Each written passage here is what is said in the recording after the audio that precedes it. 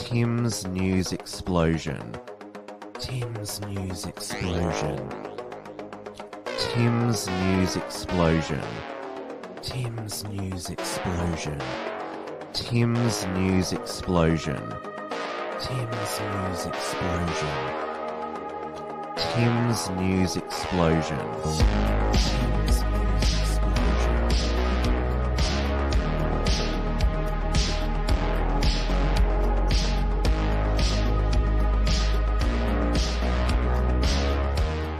Hello, everyone, and welcome to the Sunday special of Tim's News Explosion on the 29th of May, 2022. We are live on the Wilmsfront, YouTube, DLive, and Odyssey channels, as well as the interactive entropy software, where you can ask myself or my guest tonight questions, or even better yet, you can send through a super chat to support the shows. It is just after 9:45 p.m. here in Melbourne, Victoria. Happy lockdown number 4 anniversary to all of my fellow Victorians. Now, the reason I am airing Tim's News Explosion first on a Sunday is because I'm leaving for Sydney and New South Wales tomorrow, and we'll be away for a week, so there'll be no Tim's News Explosion, Wilmsfront, or Trad Tasman talk for the next 7 days. But I will be returning next for a show Monday, the 6th of June. And the reason why it is at this later time, thanks everyone for tuning in so late. I know a lot of you like to hit the hay early on. This is because I'm chatting with the senior editor of the Unshackled and United Australia Party election volunteer, Damien Ferry. He's a family guy, so he's been putting his children to sleep, but he's joining us now. Damien, it's great to have you on. I think this is the first time I've had you on one of my programs post the Unshackled Waves. Yeah, no, thanks heaps, Tim. I mean, I really appreciate it, and there's definitely a lot to talk about tonight. Yes, it's 1 week since Anil, the new nickname for Anthony Albanese. Well, that's what we call him here. Since it'll be 1 week tomorrow since you were sworn in as Prime Minister, and so far it hasn't been too bad. But he's just had that interim ministry it's mainly been an international focus, with him going to the Quad meeting and Penny Wong going to the Pacific to try and compete with China for various agreements with Pacific nations. Yeah, I can't see them achieving much there, to be honest. I mean, when it comes to focus on China, they're really, they would look at the Labor Party here and basically laugh and just say, I mean, these people are just so weak, and they wouldn't really be serious about defending our national interests. So I think when it comes to those kind of issues, they're very delighted in the Liberals having a loss over the last weekend on the election, and I think they'll be looking for good times with the Labor government in charge here. It seems that because the Pacific nations have been talking for a while about we'll be impacted by climate change, rising sea levels, our islands will disappear, but it seems to be that it's a way of getting shakedown money. And because we are in this new Cold War with the People's Republic of China, the Chinese Communist Party, who engage in checkbook diplomacy, there seems to be, even amongst those on the right, this view that, okay, we'll just write the check for to fight climate change and be on our side, not communist China's. That's totally right there, and I think, you really have to balance the approach out, but at the same time, you don't want to sell out your national interests just in the sake of not having China on the doorstep. I mean, I really do understand that there's a lot of people thinking, well, if we do end up giving them money, then maybe it would keep the Chinese not so close to us, a little bit away, and it'll save us in future. But I mean, at the same time, we can't just be throwing money around when it could be really spent here on a lot of the services that we require in our own country. I mean, foreign aid is an absolute joke in itself. That's my view on it, and I think a lot of the listeners would think the same. I don't think anyone seriously thinks the money is going to go to a good cause or economic development in those nations. But this is something that we've never faced before, like the security deal that Communist China had with the Solomon Islands. It brought up analogies with the Cuban Missile Crisis. There could be a naval base 2,000 kilometers from our shores. And is it in the national interest to buy off the Pacific Islands to just keep them out of the Chinese pockets? Maybe. Well, it's a very interesting discussion to be had, and I can see both sides of the story here and both points of view. But at the same time, I think really the best way that we can go about this is just building up our own defense. So then, if anything was to happen, we would be in a situation where we could basically defend and protect ourselves, and also make ourselves feared in a global situation as well, that the Chinese might look at us and say, you know what, I mean, they're not going to be just an easy prey that we can just go in and just, and I mean, don't get me wrong, I know the Chinese are a lot more powerful than we are as a country. I mean, we're only a country of 25 million plus people, but at the same time, we can't be selling out national interests and just wasting money on these scams just for the sake of playing a game of basically like a political game here. It just you really have to sit down and really think about how we're going to approach this, I think. I think that a lot in even the conservative media are giving Albanese and Wong a small tick this week, is because they've been so weak and placating China for so long. Penny Wong, the most obvious. Sometimes it seemed like she was channeling Paul Keating, blaming us for the deteriorating relationship with China. And then there was, thankfully, she's out of elected office now, Christina Keneally. During her campaign in Fowler, she was always bumping into CCP United Front groups, and then of course Richard Marles, who could be defense minister this week, speaking over in Beijing, talking about greater defense ties between the two, Australia and communist China, and mentioned Labor's elder statesman Paul Keating and former Prime Minister, and of course former New South Wales Premier Bob Carr, basically. Just what is it? And there's certainly a lot on the left, on the right, who just say give communist China everything they want and then some more. Yeah, I don't think that approach is going to work though, because as soon as you start to show a little bit of weakness and you do start to buckle, I think they can really take advantage and then see us as basically all for the taking. So I think you really have to be careful in how you approach this situation.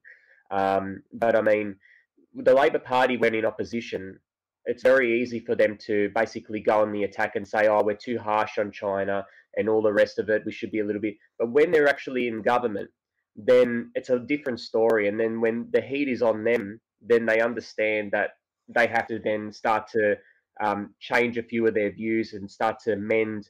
I mean, once the heat's on in government, it's a totally different ball game. And this is the thing. I mean, a lot of people, and I'm loving the comments as well also that are coming through, because it's definitely a serious issue, and I think we really need to be careful in how we approach it. And we also have as I said, the new ministry and annual cabinet being sworn in this week, but tomorrow morning the new opposition, the Liberals and the National parties will elect their leadership. And if we will, I'll just put up on the screen the current state of this is what Anthony Green's projections, because they're still counting, absentee, pre-poll So this is the House of Representatives. So Labor is projected to have 75 out of 151. The Liberal and National Parties 57, and then of course the others. And there's there's still 3 seats in doubt. So Macnamara, which is in inner Melbourne, held by Labor's Josh Burns, that could still be won by the Greens, which would deny Labor a majority. I think Andrew Constance will win Gilmore for the Liberals, win it off Labor, and Michael Sukkar will just hold on.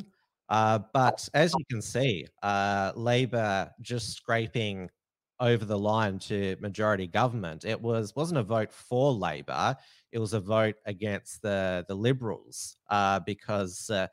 Well, I say the Liberals deliberately because the Nationals held all their seat, and the others 16 that includes 4 Greens and 7 Teals.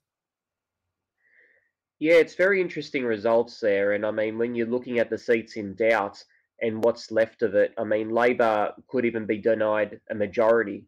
And the thing that I don't understand is why on election night it was actually called so quickly. I've never witnessed an election that was just called within about an hour of the program starting at about 7 o'clock or so. People were wasn't already called starting. that early. I mean, we did a election night live stream here on the Unshackled and Wilmsfront channels, and it probably wasn't.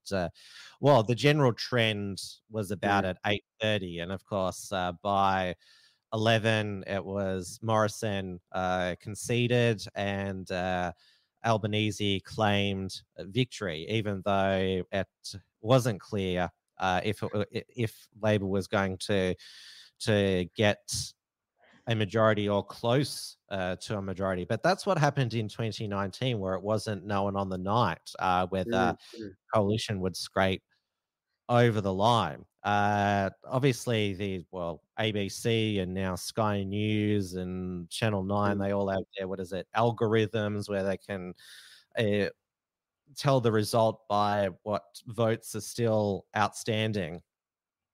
Yeah, that's true. I mean, when I was watching it, I was actually at an election event, like an after-election event, and we were watching it on the TV screens. And from pretty early on, first it said the Liberals are not going to be able to form a majority. And then after that, it basically said Labor looks to be either getting a minority hung parliament government or a majority in their own right. But nevertheless, it was really I mean, on such a clear, when you're looking at the figures, they were pretty close. And I mean, even now they're not 100% sure. And I still think that they were, I mean, without a doubt, the Greens would also obviously put their hat in the ring for Labor, which would give them the numbers that they need. But I just think to myself, it was a little bit too on the night, unclear exactly how it was going to go. I think it was just a little bit too soon. But nevertheless, when you're looking at the results, I do agree with Gilmore and Deakin going towards the Liberal Party, and it's going to be Macnamara is going to be really unsure there, and it'll be interesting to see how that goes. I mean, on the one note, it would be a lot of people are saying, well, if Labor do get a majority, then they're going to be held to account, and they're not going to be able to then blame the crossbench for any issues that they have. But at the same time, if they do have crossbench they're present with them, then people can then say, well, it's a Labor Green government, and they can use that as a form of attack too. So it's going to be really interesting to see what's the best way around this and how Labor can be held to account, whether it is on their own or whether it is with a Greens coalition. Well, they're definitely not going to have a majority in the Senate, the Labor government. So this is again, Anthony Green's Senate projection. So this is with 71.8% counted, but obviously then preferences have to be distributed. So the Liberal and Nationals will have it has here at least 31, and Labor Party 26, the Greens 12, so that's 38 out of 76.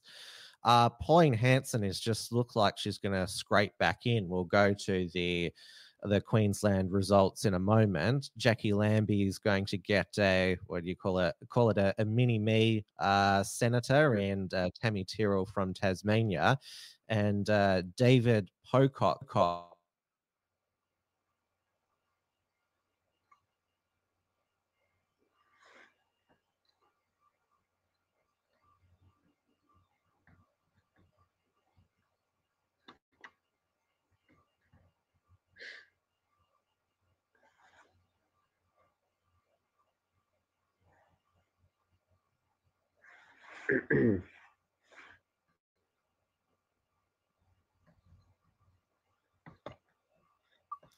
Sorry, I lost my.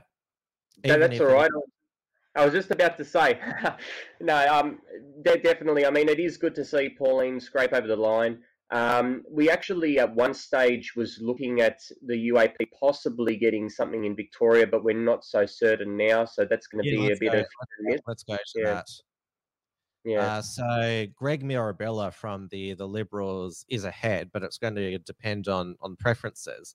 They're only ABC is only saying he's ahead because the Liberals have 0.29% of a quota left over, while United Australia Party only 0.27% of a quota, 4%.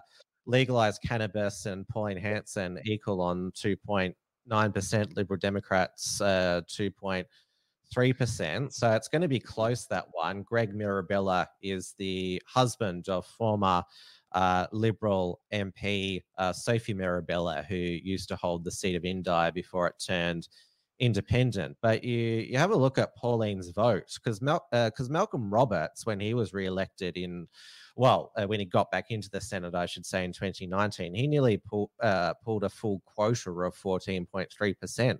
Pauline Hanson is just at a half a quota here. In fact, Amanda Stoker, who's third on the LNP ticket, I mean, she will have 0.48 of a quota, but ABC is projecting that Pauline will get all of the other preferences before the LNP. Like, I was surprised that she polled so poorly in a home state. And of course, what is it? The surprise, the surprise package was the legalized cannabis party.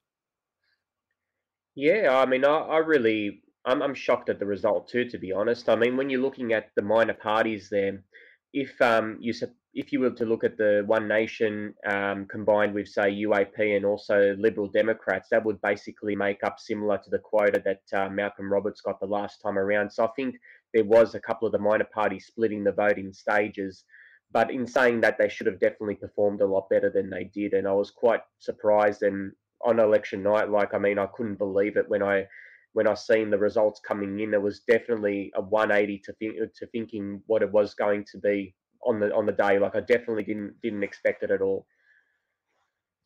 You live and work in Wollongong. That's where you were campaigning and volunteering for the UAP. Now, both lower house seats in Wollongong, Whitlam and Cunningham, they're extremely safe Labor seats. But what did you see on the ground in the weeks leading up pre-poll and election day? You're definitely right. They are safe seats, but I think that there is a little bit of a shift happening in that there's working class areas where they're starting to slowly turn away from Labor because Labor aren't really representing that kind of demographic anymore. Whereas, for instance, your more middle to upper class people, more city-centric people are more supportive of Labor. And I think that's where we're seeing a little bit of a shift in the vote. But even though it is a safe Labor seat, on the ground, we had a lot of people saying to us, lifelong Labor voter, but not this time after what's happened the last couple of years, definitely not going back to them. So we did see a little bit of a shift. Unfortunately, it wasn't as good of a shift that we were expecting for it to happen. In Cunningham, we ended up polling around 5%. One Nation, roughly around the same, around 4-point-something%. The Liberal Democrats, I think, got about 2% as well. So that was basically when we added our figures up together in that seat. It was roughly the same as what the Greens get on a national scale. About 11-12% was basically what we were polling as the minor parties combined. And we really helped each other and worked together well as well. Like all the minor parties were really helping each other out, and we were really on the ground fighting this because even though a lot of people did say that they were changing their vote, there was still the rusted on people that just wouldn't change. And that's normally the older demographics. They're just, oh yeah, voted Labor for 50 years, can't change my vote, you know, and they're just, no matter what Labor does to them, I mean, or who's representing Labor, because the candidate up here was such a dud as well. But no matter what the case being is, they just couldn't basically shift away from Labor. You know, that's something that we noticed. There was just such a demographic that wouldn't change at all, unfortunately. Well, looking at Cunningham still, all of the Labor primary vote went to the Greens, minus 6.3% Labor, plus 6.3%. So that was obviously happening on a national scale as well. Many people didn't believe that the Greens would poll as well as the polls were suggesting. But what is it? It was a green bath in Brisbane. Given that it was a teal bath in Melbourne and Sydney, and what is it? It was also a rainbow bath as well, with all three gay male Liberal MPs losing their seats in the inner city. Yeah, 100%. And I mean, with the vote there, I was shocked at the Greens vote because I actually thought that there was going to be a segment of that Green voter base, normally a hippie type of crowd that was anti-vax and that would actually rebel against that party. And no doubt there would be some people, even some people I knew that were Green leaning in the past that did come over to the Freedom parties, but it wasn't enough, unfortunately. I think it's very hard that people seem to be treating political parties like sporting teams. I mean, once you've got a sporting team and a code, it's just inbuilt in your system and they just won't change. No matter even if the political party changes in ideology, people, even if they disagree with the change, they'll still stick with the team. And I think that's something that people need to understand, that they should be embracing a set of principles rather than just being so loyal to a particular party, because if the party changes, it's no longer that party anymore. That's the way that I sort of see that. And when your mob is in government, like all of the, I know that you're mainly more on Facebook, but the Labor Twitter drips, they're going to be severely disappointed with the federal Labor government. But obviously they'll still, because they're the most hardcore shills there is, they're still going to vote and campaign for Labor at every federal and state election. Yeah, 100%. And the thing is also to note that they've got the lowest primary vote since 1910, I believe. 32% is so low. Like, I mean, for them to actually scrape over the line with such a small margin is crazy. Like, I mean, normally they say that you have to be in the high 30s to be able to scrape in, and they were able to scrape in with 3% less than the Liberals on a primary national basis. But another thing to note also is that a lot of people don't mind the teal effect because it has taken a few of the moderate Liberals that a lot of people really disliked out of the game now, which then might make a focus on the party to slowly shift, especially with Dutton as the sort of leader that's going to come in now. I think there might be a little bit of a shift and focus, because I've been actually told, a lot of the media are saying, well, the Liberals have to go to the left because of the teal effect. But I've actually spoken to higher ups in the Liberal Party, and they've actually said to me, look, we're actually not focused on that, and we're actually going to go towards the right, because I think even though there's a few city seats that the Teals have won off us, you can't continue to kind of basically play to that kind of it, because even if you're sort of playing to the left there and trying to cater to them, they're still going to vote for a left-wing candidate regardless, and you can't win them over. So it's better to focus on the outer suburbs where you can actually get some ground, because, I mean, the Liberals are performing more and more better with working class Australians than the Labor are now, you know. And I mean, if you're looking at us at a local booths that we were actually campaigning in, our strongest areas where we got about 11%, UAP got 11% in areas that were really low socio-economic areas, strong Labor traditionally. And those areas there, we actually had a drop in the Labor vote by 20%.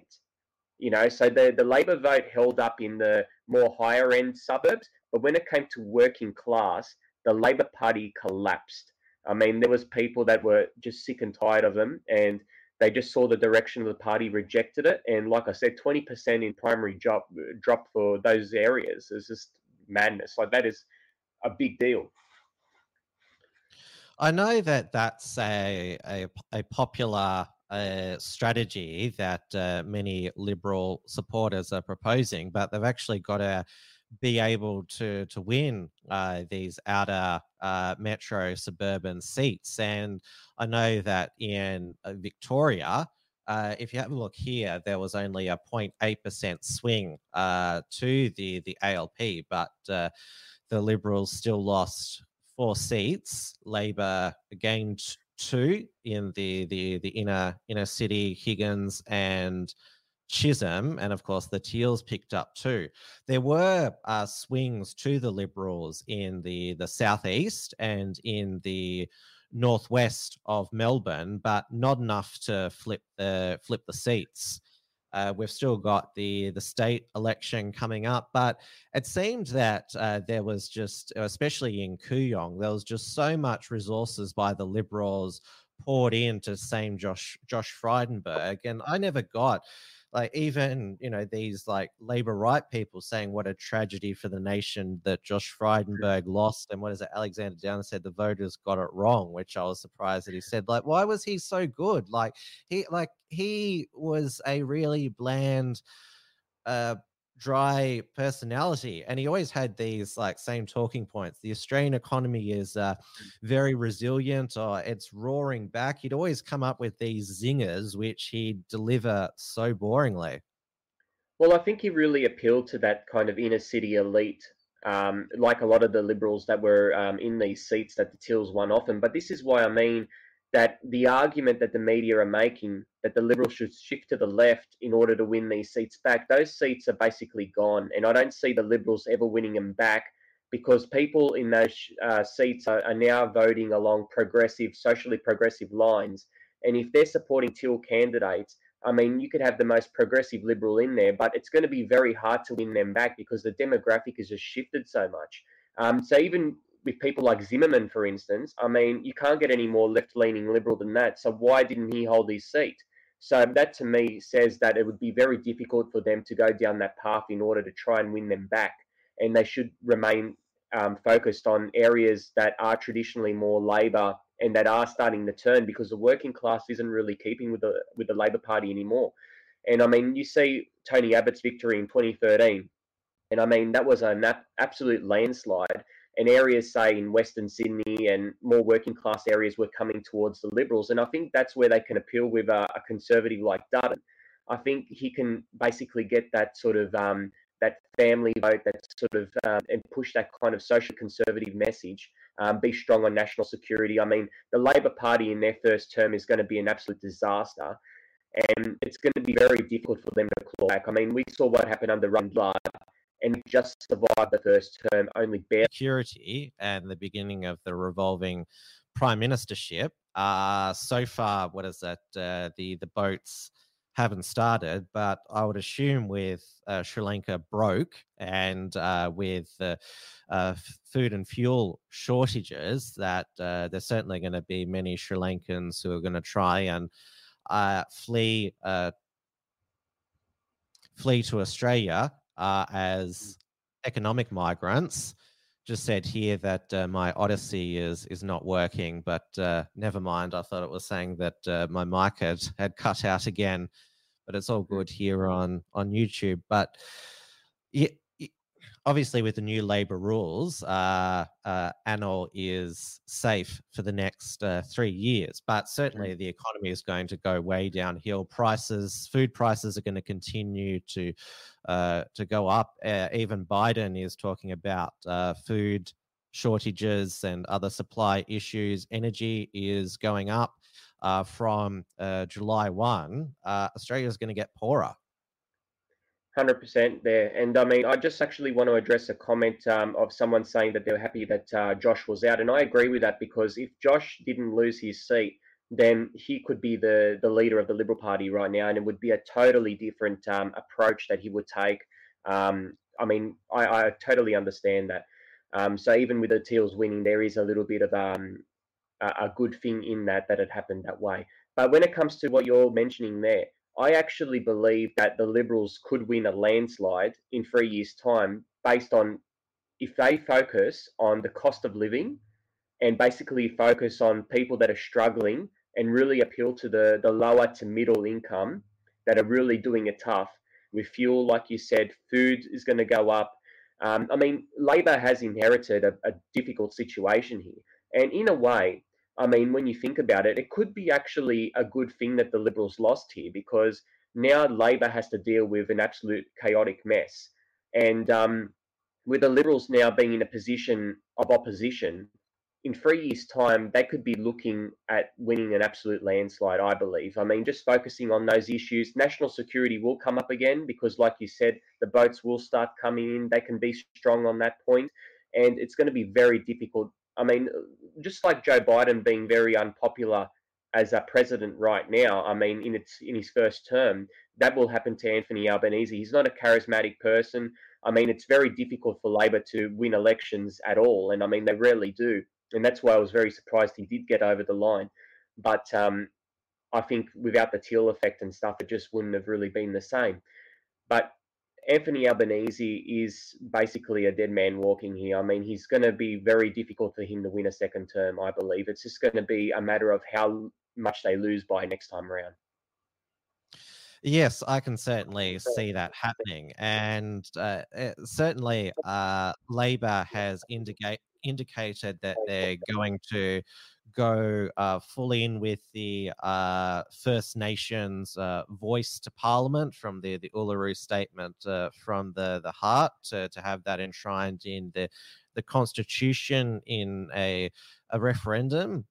We've seen. You mentioned Biden. What is it? His Attorney General setting the feds on parents who don't want their children taught critical race theory and other what is it? Sexual degenerate stuff in schools, and that's been a disaster for him.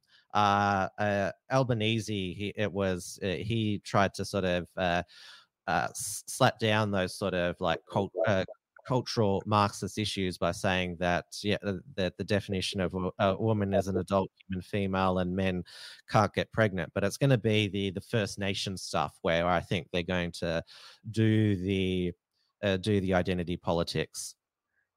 Yeah, I think they will too. And I mean that idea of gender and stuff like that may shift as well because if the Greens put enough pressure on the Labor Party, we've seen how Labor Party's national policies around that has changed. I mean, that party once believed, if you're looking back 10 years ago or so, marriage was between a man and a woman, and that slowly changed.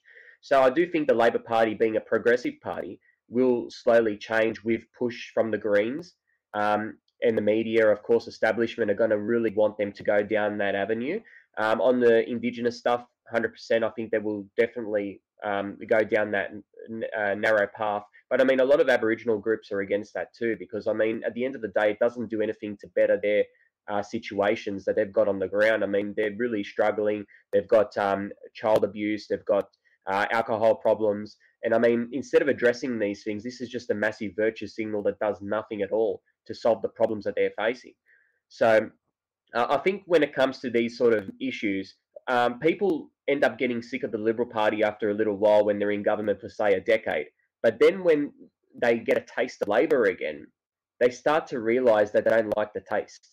You know, so they think, let's have a change. But then when the change comes, they're like, oh, yeah, I remember now. I didn't really like this before. And that's why they don't stay in government very long. At least at the federal level. At the state level, particularly here in Victoria, of the coming up to the state election here in November, the Labor Party will have governed for 29 of the past 40 years. There was just the 7 years under Kennett in the 90s, and then the 4 years of Baillieu Napthine. And yeah, we've seen in Victoria when Labor gets entrenched and appoints all their mates to all and allies to all of these various bureaucratic bodies, then you have this systematic bias, and that's why Dan Andrews has been able to get away with all of all of these allegations of corruption, because there's not the checks, there's not many checks and balances. And why he was able to, well, partly why he was able to ride out the 6 lockdowns that we had here in Victoria over the past 2 years. We had the the first brutal stage level 4 lockdown in 2020. So definitely, and we saw during the pandemic that the states they could certainly interfere with our lives like we never thought they could. Yeah, it is absolute madness that people are voting these types of governments back in. I mean, and these people that are supporting such measures. I mean, I really thought that after these couple of years of all these lockdowns, restrictions, I mean, people, I think, because they've scaled them back recently, a lot of people maybe forgot actually what they went through Yeah, last it year and the wasn't year mentioned in before. the You know, campaign. yeah, yeah. I mean, they forgot that we couldn't travel, 5Ks out of our range of where we lived, and the curfews and stuff. I mean, these are really extreme measures.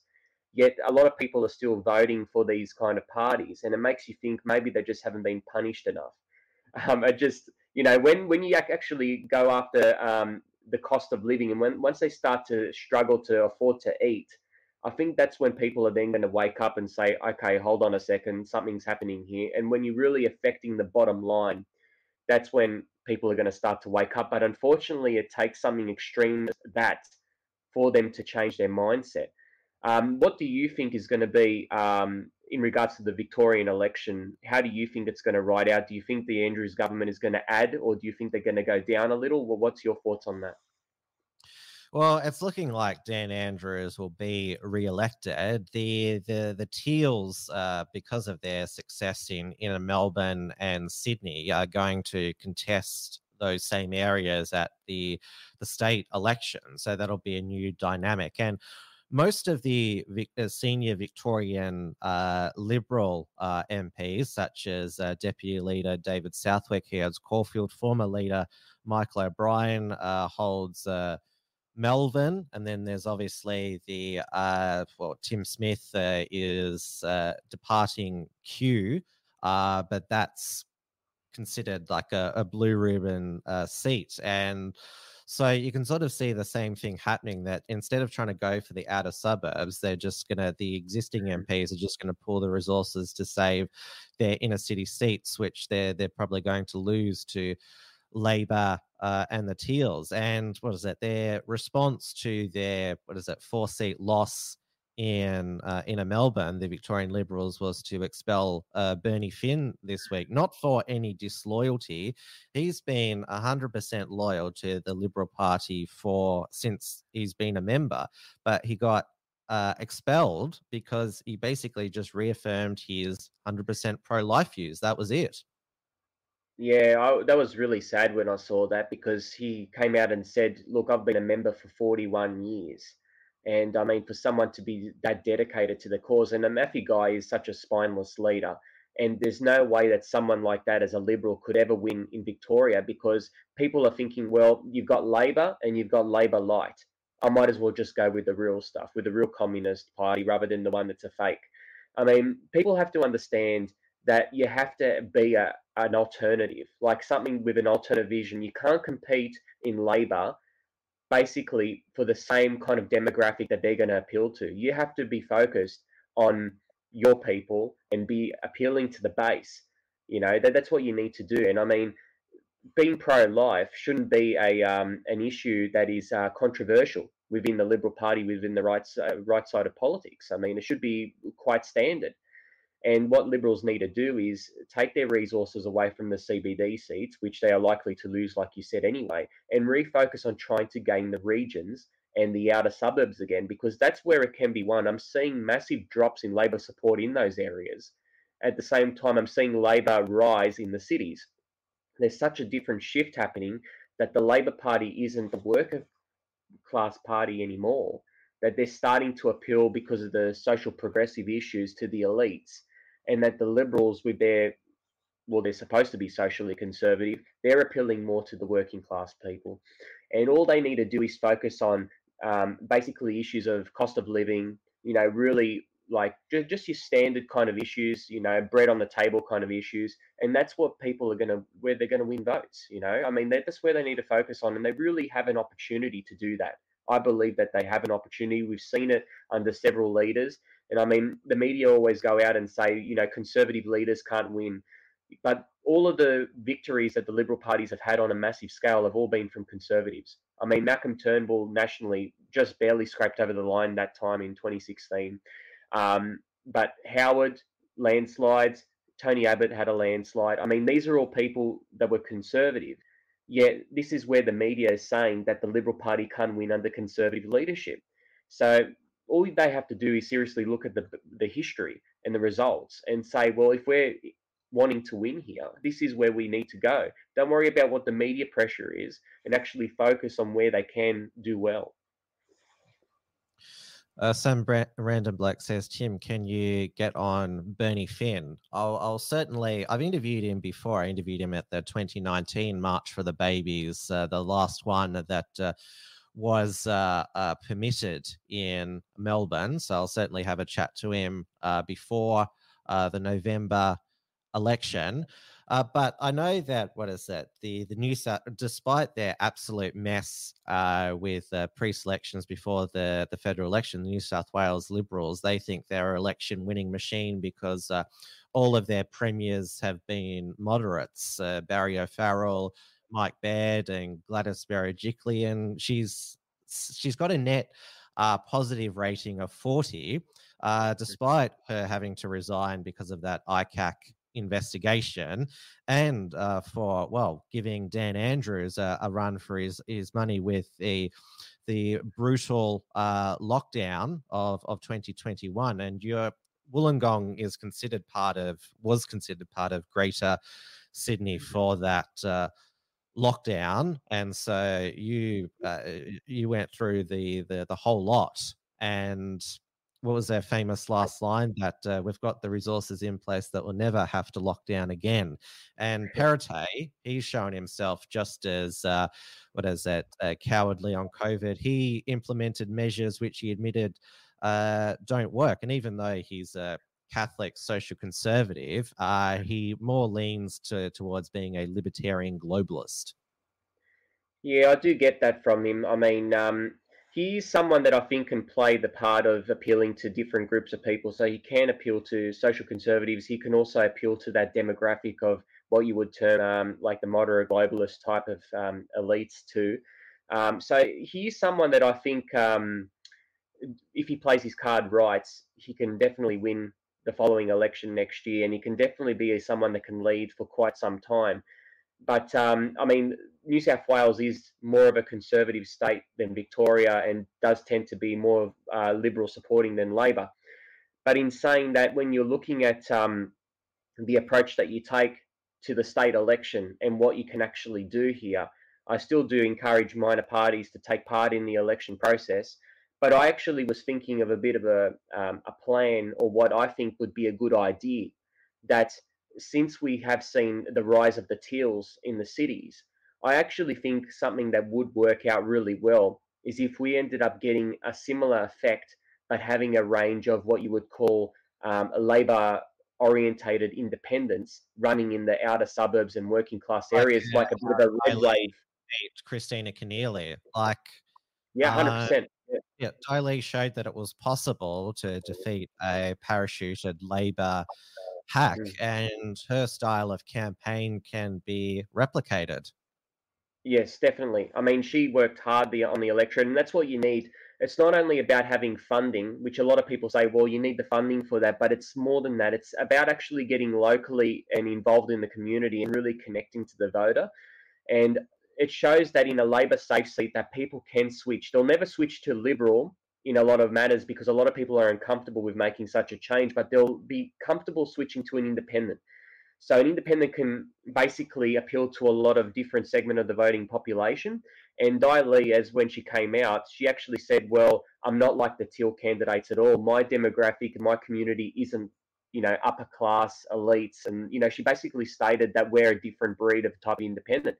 And in saying that, like I said, you can have someone like her running in a range of Labor seats, and those seats can easily switch. I mean, we've actually locally in my area, our Wollongong mayor is an independent. The Shellharbour mayor was a Liberal candidate in the past, and he switched to independent and he won off Labor. And this is a safe Labor area. So people, when they've got an option of an independent that works hard and is community focused, they're actually comfortable in supporting that person.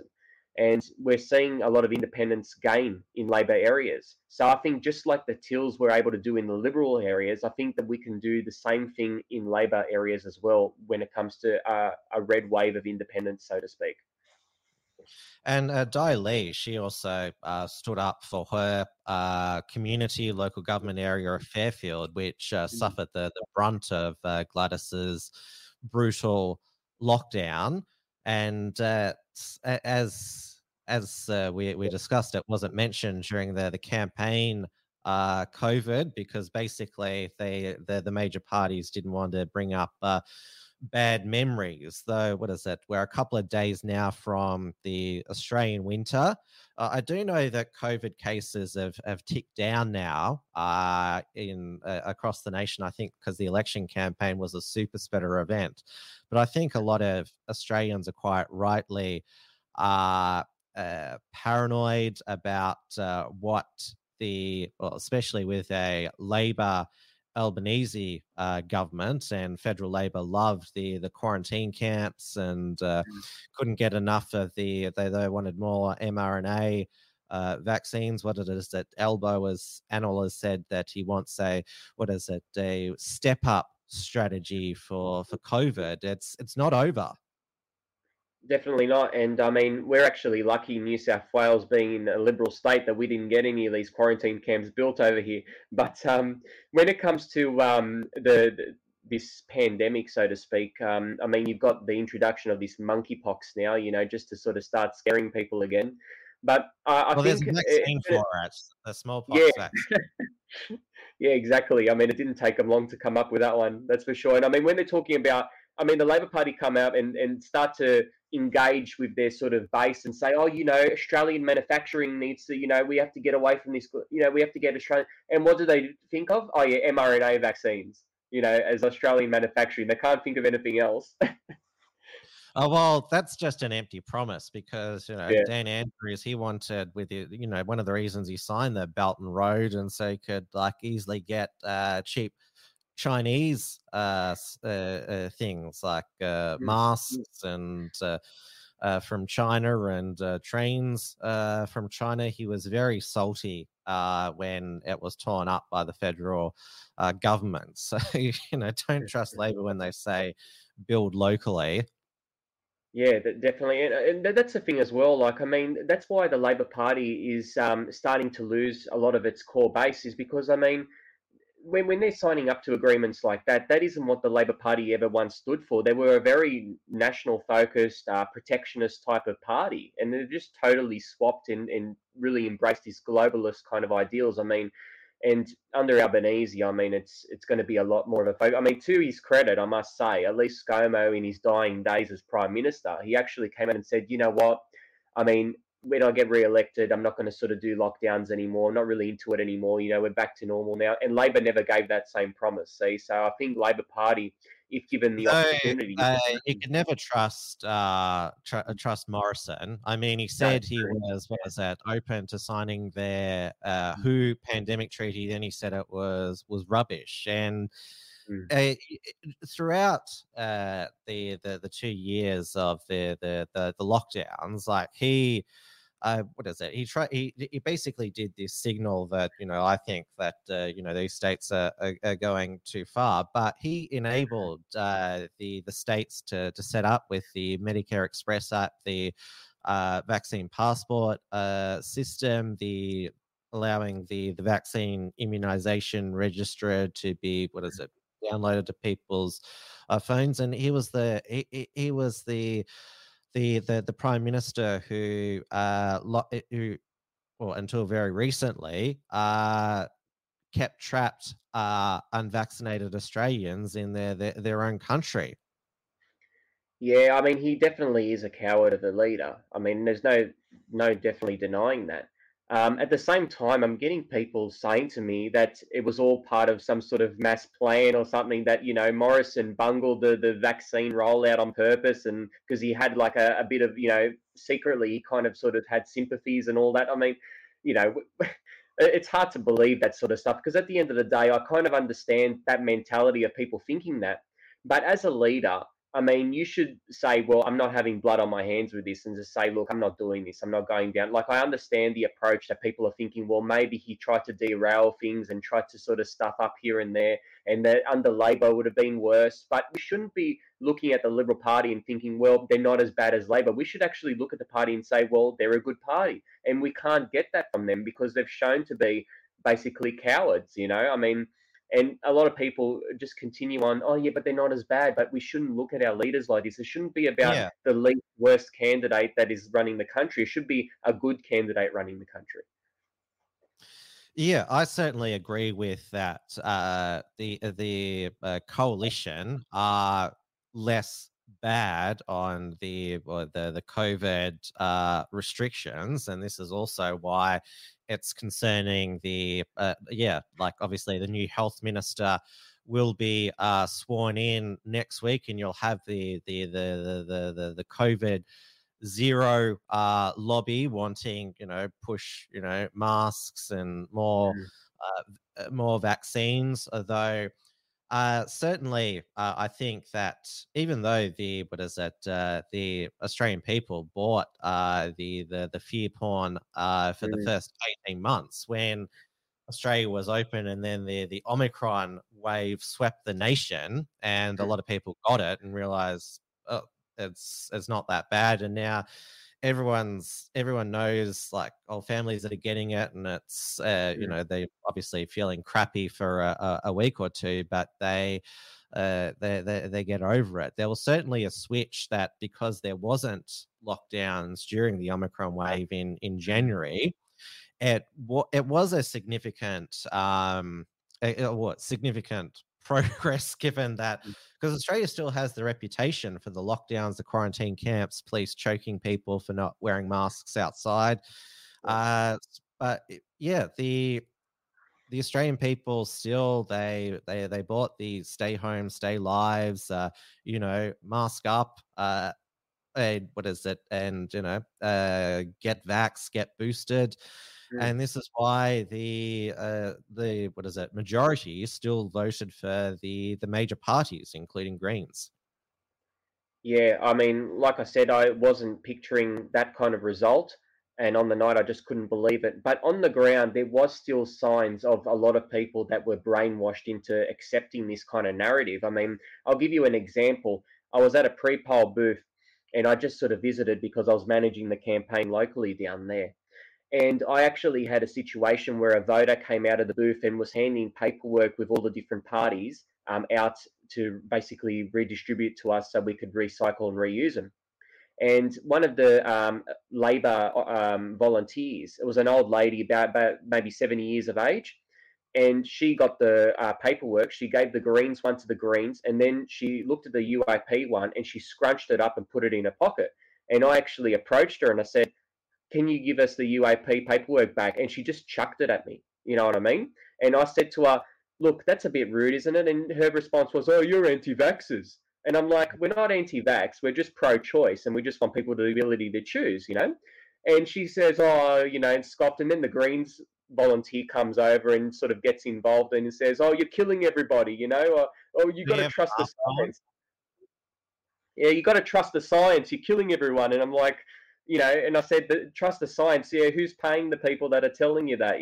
Like it's just one of those things that a lot of people have bought it, and I think deep down, a lot of people know something's not right, but they just don't want to admit it because once you are starting to get awake to these kind of realities, it makes life more uncomfortable for you. When you start to think that the government isn't there for your best interests, I mean, life starts to become a little bit more stressful and anxious then, and a lot of people don't want to live in such a reality. They want to, just like in the Matrix, just be in a fake world where everything is nice and dandy. And that's just the thing that I think a lot of people in time will start to understand that they've, bought a lie, but a lot of people just won't want to admit it. And that's the thing that we're noticing right now. It's becoming more obvious in time comes by that something's definitely not right here.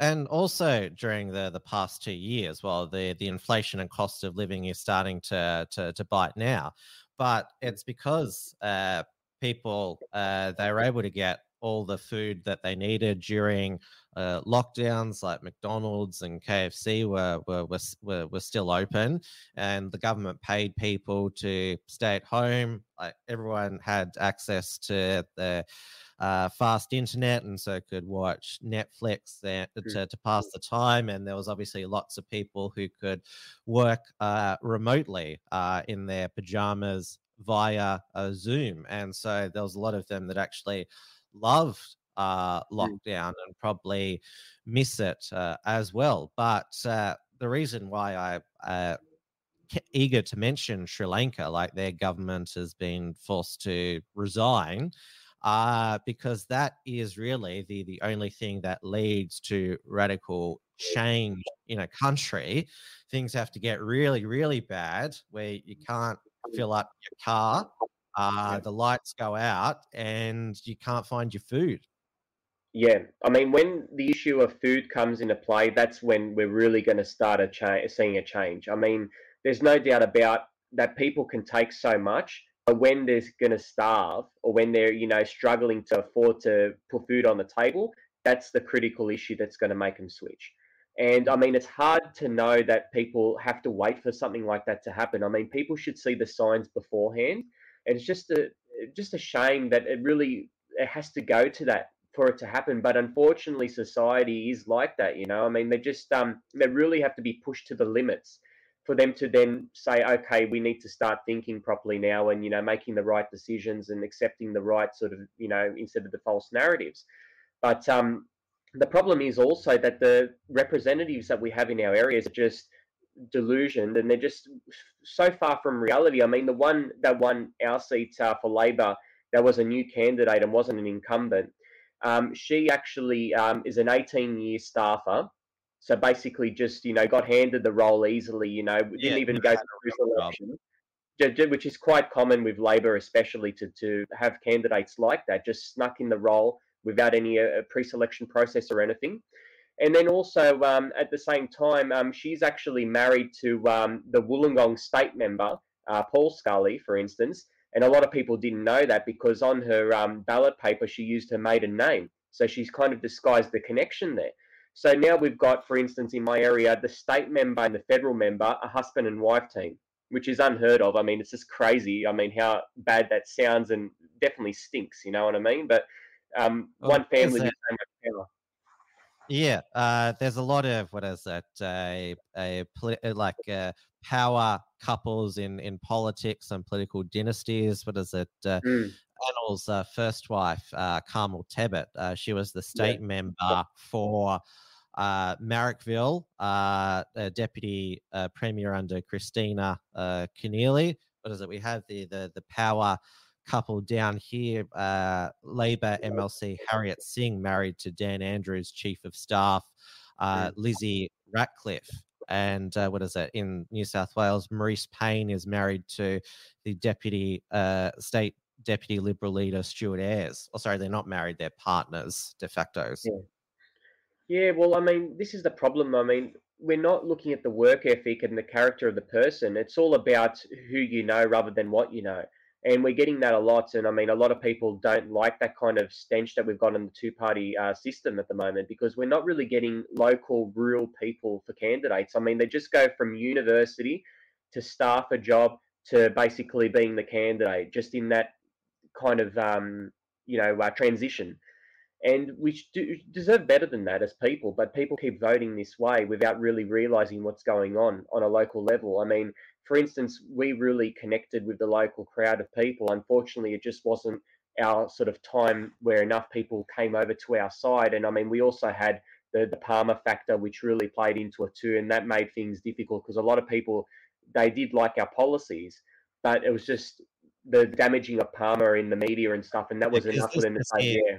Because he has a pre-existing political incarnation. I mean, he was the member for Fairfax 2013-16. I certainly wasn't a fan of his party in 2013 or 2019, but I certainly liked United Australia Party 3.0. And yeah, Craig Kelly was the leader. Clive Palmer was the chairman. It actually had a core philosophy: freedom forever, no more lockdowns, no more mandates. Yeah, well, that's right. I mean, they had potential to do something great, and I mean, Craig Kelly was a really good leader. Like, I really admire him, but unfortunately, and someone just mentioned about the Palmer raids. I think one thing about that is that they could have done better in marketing themselves. I mean, you see the Labor and Liberal parties were very negative in their campaigning. And I think that the UAP might have been able to have negative ads on the majors, and they might have cut through a little bit, but they did try and think, well, people don't like the negative ads. We'll go positive. We'll just say, a policy or whatever. Yeah. I mean, we'll do a 15-second clip or whatever highlighting a policy of ours. We'll be very populist in our messaging, appeal to pensioners, appeal to people, with HECS debts, appeal to people. I mean, our housing policy was a really strong policy that would have helped a lot of people. I mean, with the freezing of the terrible economic policy, though. Yeah. Well, it's definitely not something that libertarians would like. But I mean, with people that generally say are Labor voters or people that are more sort of populist leaning, I mean, that's something that would appeal. But yet it didn't really cut through to the electorate because they just had a negative view mainly on Palmer. I think that's the number one thing that destroyed or derailed the UAP's campaign. And I think if Palmer did take more of a back step and didn't have his face on the brand and just funded it behind closed doors, he would have done a lot better. The party would have done a lot better. But unfortunately, with these leaders, ego gets in place. And someone asked me about Q&A. I was on that. That was actually quite a while back. But I did ask a question on the Liberal Party with conservative and progressive sort of trend. James Paterson. That's right. Yeah, that was quite a while back, so that's probably where he noticed me from. But I think the party, they do have potential, but they really need to start to, like, Clive, if he's serious, has to start to play more of a backroom role and not put his face out there, because he's a marketing expert. He should know that he's not a popular guy, in the general sphere of things. So he should just say to himself, look, if I want the best for the party and I want to actually get results, I need to play more of a, like Simon Holmes à Court. Like, I mean, he didn't put his face out there. He funded it. Yeah, he was a funder. He didn't really sort of, he wasn't really like right out there as a face, and he did a good job. Yeah, he didn't have his face on billboards. That's right. Exactly. And he was able to capitalize and I mean, that actually helped. I mean, if he actually came out and people were really sort of, and I know some people are aware of this already, but if more people understood that, like, a multi-millionaire's funding the campaign and it's a real sort of snobby, rich kind of sort of thing that's happening here, a lot of people might have been a little bit more hesitant. But he was very able to be in the back room and not really put his face out there. So, and yeah, someone's mentioning about forming of parties, and I don't think that will ever happen because there's just too much ego. On the right, everyone wants to be the leader. That's the problem. And there is a little bit of difference in some policy approaches. I mean, Lib Dems being more libertarian, and then One Nation, UAP being a little bit more sort of populist economically, a little bit more leaning to the left. So there is a bit of policy difference, but personality is the key thing here. And that's why we've got so many political parties on the right, because everyone just wants to be the leader of it and have their own vision. And there might be only a 5% difference between a lot of parties, but that's enough for people to say, yeah, no, I want to put my stamp on it and I want to be the one leading it. And I mean, if we were one party, there's no doubt about that we would be neck and neck with the Greens. I mean, there's no doubt about it, because when you're adding our votes up and our tallies on a national scale, we're basically equaling the Greens.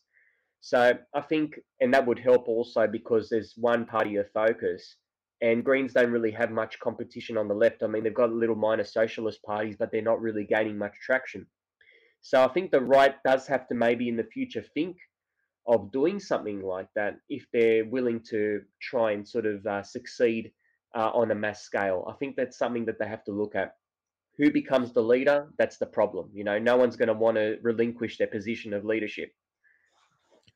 We've got a super chat over on Entropy from 10.6 for Australian dollars. Thank you, 10.6. Will people regret not voting for 3% interest rates when they cross 10%? Well, I'm sure everybody who's got a mortgage, I'm not sure if you have a mortgage, Damien, we'd all love to pay the lowest interest rate possible, but that's not realistic because with low interest rates, the only way to keep them artificially low is for reserve banks to just print more money, and they've printed heaps over the past 2 years, and that's why inflation is happening.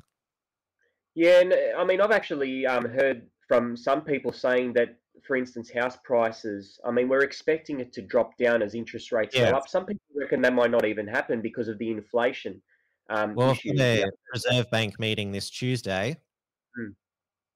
Oh, no, Yeah, is it this Tuesday? Sorry, it'll be next Tuesday, because what is that? This Tuesday will be the 31st, still May, so it'll be the 7th. So not this Tuesday, next Tuesday. I mean, historically, they are still very low. So, I mean, it might take us some time. There might even be next year that they do start to take a hit when people really become mortgage stressed. At this stage, locally, I've seen that there hasn't been any change in the market at all, and it's still very expensive to buy over here. So I think maybe next year it would be a little bit of a different story and things will shift unless people are, for instance, just continuing to buy, and there are maybe people like that are well off just buying multiple houses because they've just got the money to afford it. Oh, if you have the, what is it? If the big business gets what they want and skilled migration returns, then that's obviously going to artificially prop up the property market like it did before the international borders were shut. Oh yeah, I mean, it will come to a stage where it's not feasible. I mean, the both, especially in Sydney and Melbourne, it's just absolutely chaotic. I mean, it's still quite affordable to move out in regional and rural areas, but the thing is, we've got a problem here that the young people don't really want to do that. They want to stay where they've grown up. You know, when they were children, they want to be with family. Post the lockdowns, suburban prices are increasing, but in the CBD, because who wants to get locked down in a high-rise apartment tower with, like, you know, just basically a square room that you're trapped in 23 hours a day. So it's like really cheap to get a like an apartment unit in the CBD, but the suburbs, especially the ones that have turned teal, it's going up. Yes, I mean, suburbs that are not far from the city are definitely really expensive, and I mean, even in my area, because we're not that far from Sydney, really. I mean, it's an expensive area now. Even the low socioeconomic area here, the cheapest house you'll find is probably about 700,000. See, so it's not very cheap at all. Really high. Oh yeah, of course it is, you know. And I mean, I've even seen a bit of a shift in the country prices too. I mean, if you go out in country towns also, they've gone up quite a fair bit too. Not as bad as the city. Escaping the even the suburbs, because they don't want to get trapped if there's any future lockdowns in the, what is it? Because this is this has been the terrible legacy of this pandemic, that lockdowns have been the go-to, and that's why everyone, you know, holds their breath when there's, you know, what is it, monkeypox or Japanese encephalitis or what is it, you know, there's always, what is it, somebody like in China getting infected with a new, what is it, strain of bird flu from a chicken or something. Yeah, Well, I mean, it's crazy how people go down these sort of narratives and just accept them so easily. But we are seeing a shift. We are seeing a lot of people wanting a I just some random bloke BuzzFeed called me alt right. I mean, anything to the right of of Yeah, well, whatever it is.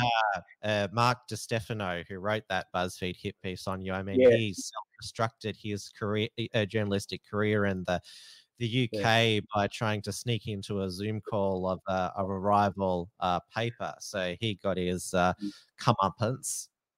Yeah, I mean it's madness. I mean, like the far right. I mean, it's so loosely used these days that everyone that's not basically a communist is far right anyway, according to these people. I mean, it's just so loosely used. You know, it's just it becomes a joke in a way. I mean, I'm seeing people that are very moderate, that for instance are supportive of the freedom measures.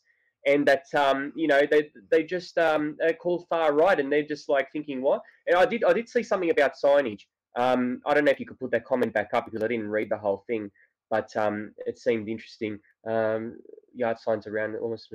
Yeah, well, I mean, what we noticed here, the Liberal Party locally didn't run a campaign at all. They didn't have volunteers at booths. They didn't have signage. They had nothing. They just run a dud, like basically a ghost candidate.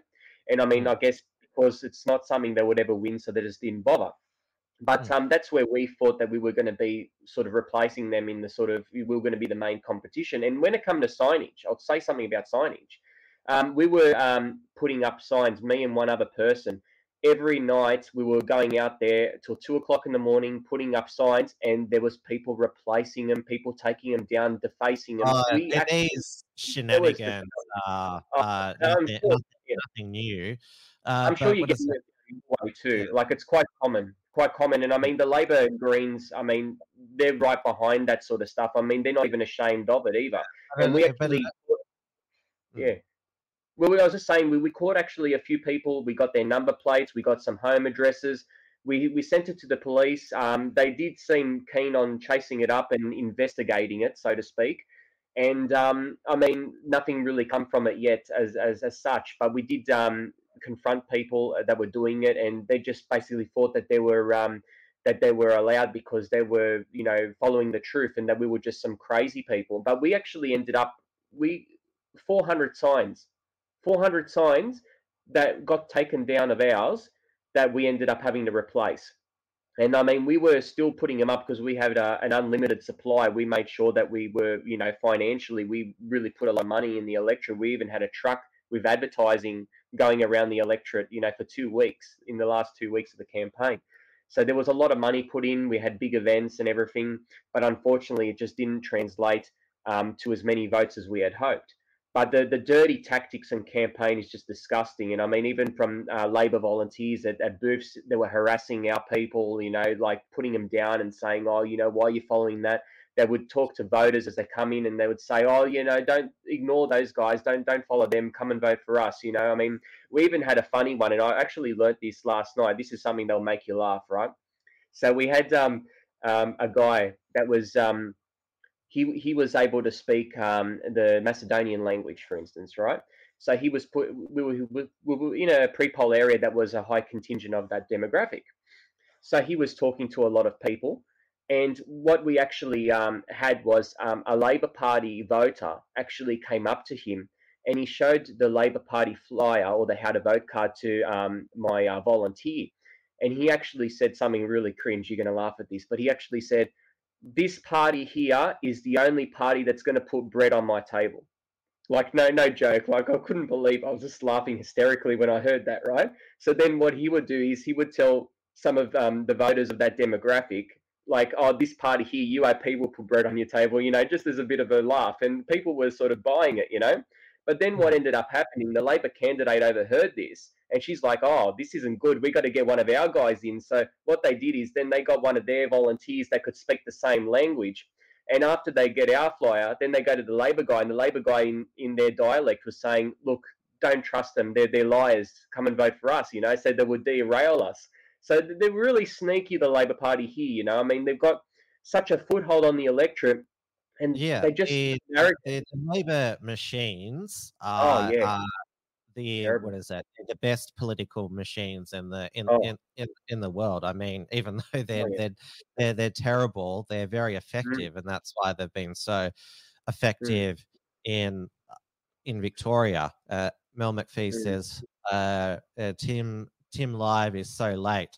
We probably should wrap up now because, yeah, it is getting quite late here on the East Coast. I said at the Mm, start of the show, it was the show started, well, later and on a unusual night because you have to put your children to sleep. I'm heading mm. to Sydney tomorrow, so there'll be no show tomorrow. But I'm planning when I'm going to pass Wollongong on the way back from Sydney. So we're going to meet up in person, which we haven't done for about, was it 5 years?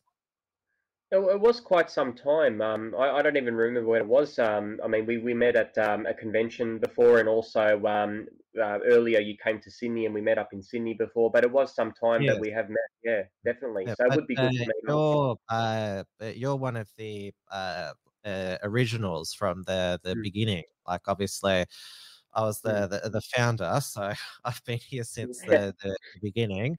yeah, But back in our 2016. yeah, yeah, but our mate Luke Ruffley has returned with both the Australian, it's a mouthful, Australian Free Independent Press Network, and there's also the Mm. Australian Independent News Network. So I'm going to be catching up with Luke as well.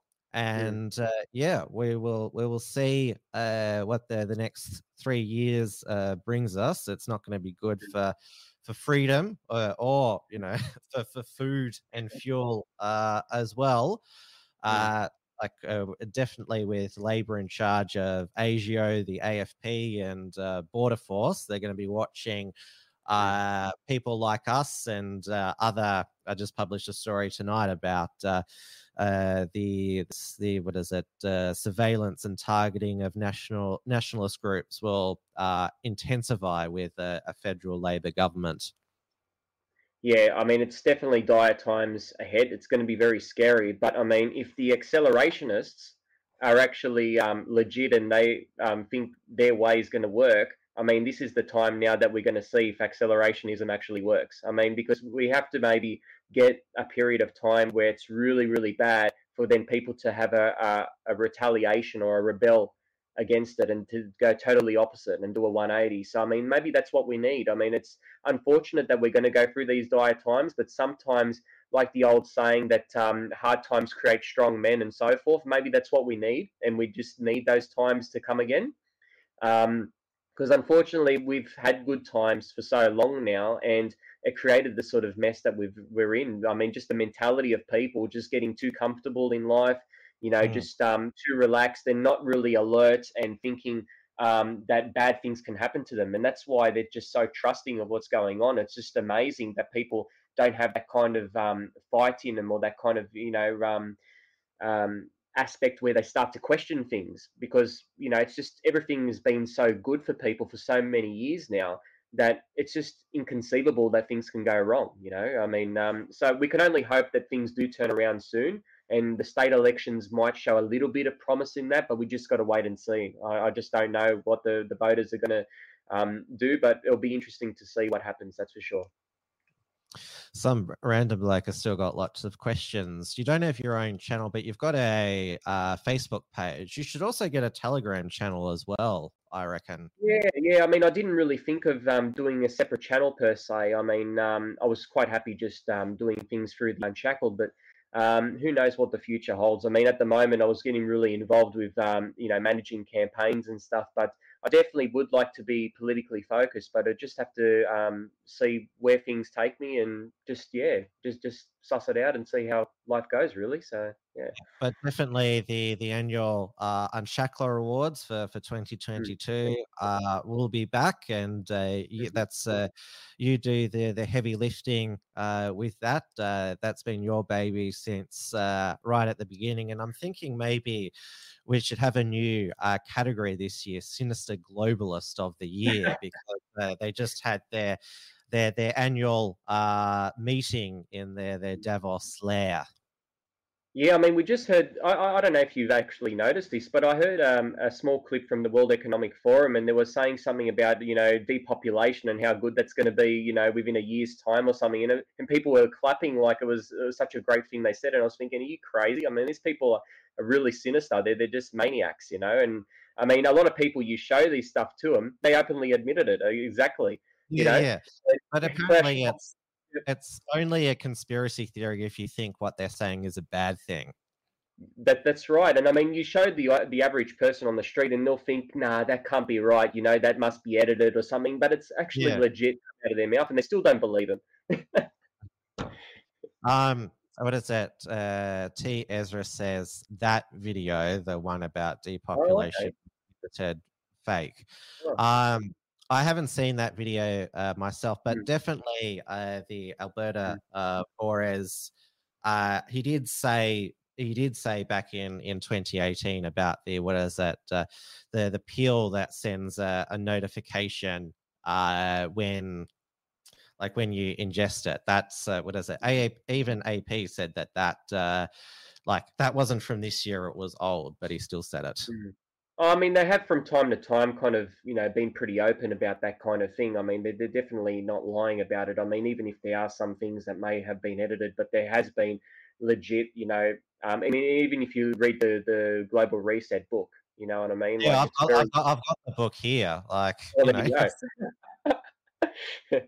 we go. That'll be an interesting read for sure. But I mean, they're very open, and that's what I mean. I mean, for them to be so open about it, they must be that confident that people are just going to be supportive of their plans, and that whatever retaliation there is can't bring them down. That's just it's an arrogance. Such an arrogance that they have that they can even tell you to their faces, and they think that they're going to get away with it.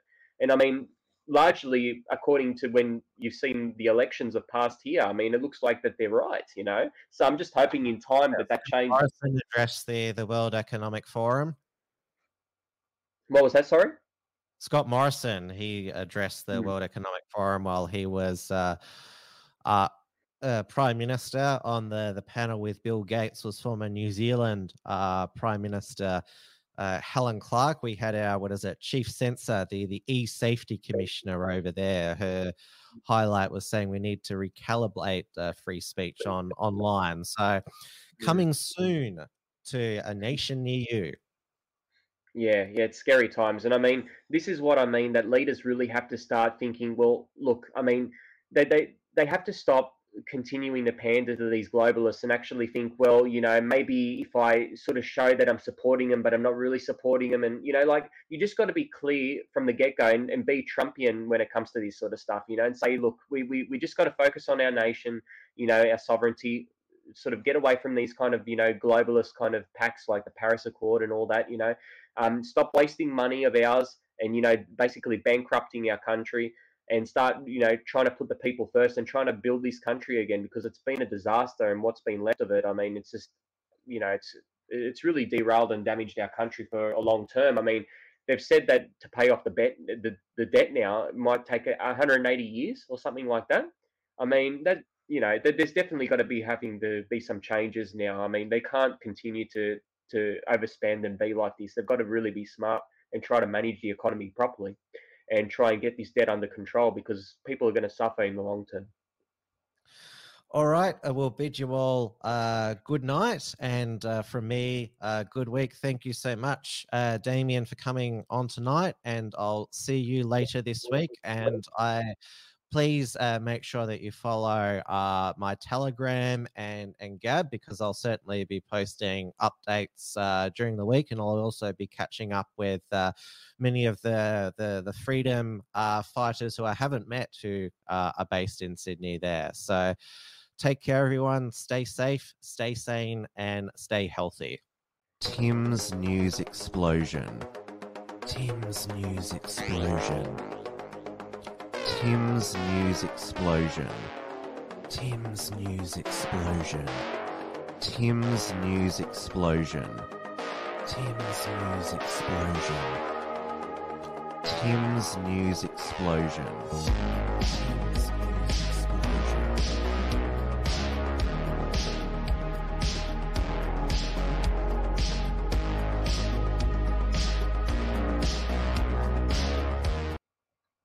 We've actually got one last super chat from 10.6. Will the UAP keep its membership for further elections for $3 Australian? Thank you, 10.6. We didn't forget. Yep. Yeah, no, that's a really interesting, and I really like that you asked that question. At this stage, some intel I've been told is that the UAP apparently can't contest Victoria and New South Wales state elections because they didn't meet the deadline of registration. Now, that's something that I've been told. Whether it's 100% legit, but I'm pretty confident that that is something that from the top has been filtered down to candidates and so forth, that can't occur. Well, So New South Wales, Victoria. New South Wales and Victoria, they didn't register in time because it has a 12-month field where you have to register the party, and I'll double check for Victoria. I know that they have different okay. different processes. Okay, well, I definitely was told New South Wales. Victoria, I will get some more information on that and definitely let you know. When it comes to the party, I think the poor results is definitely, sent a bit of a shock through the party.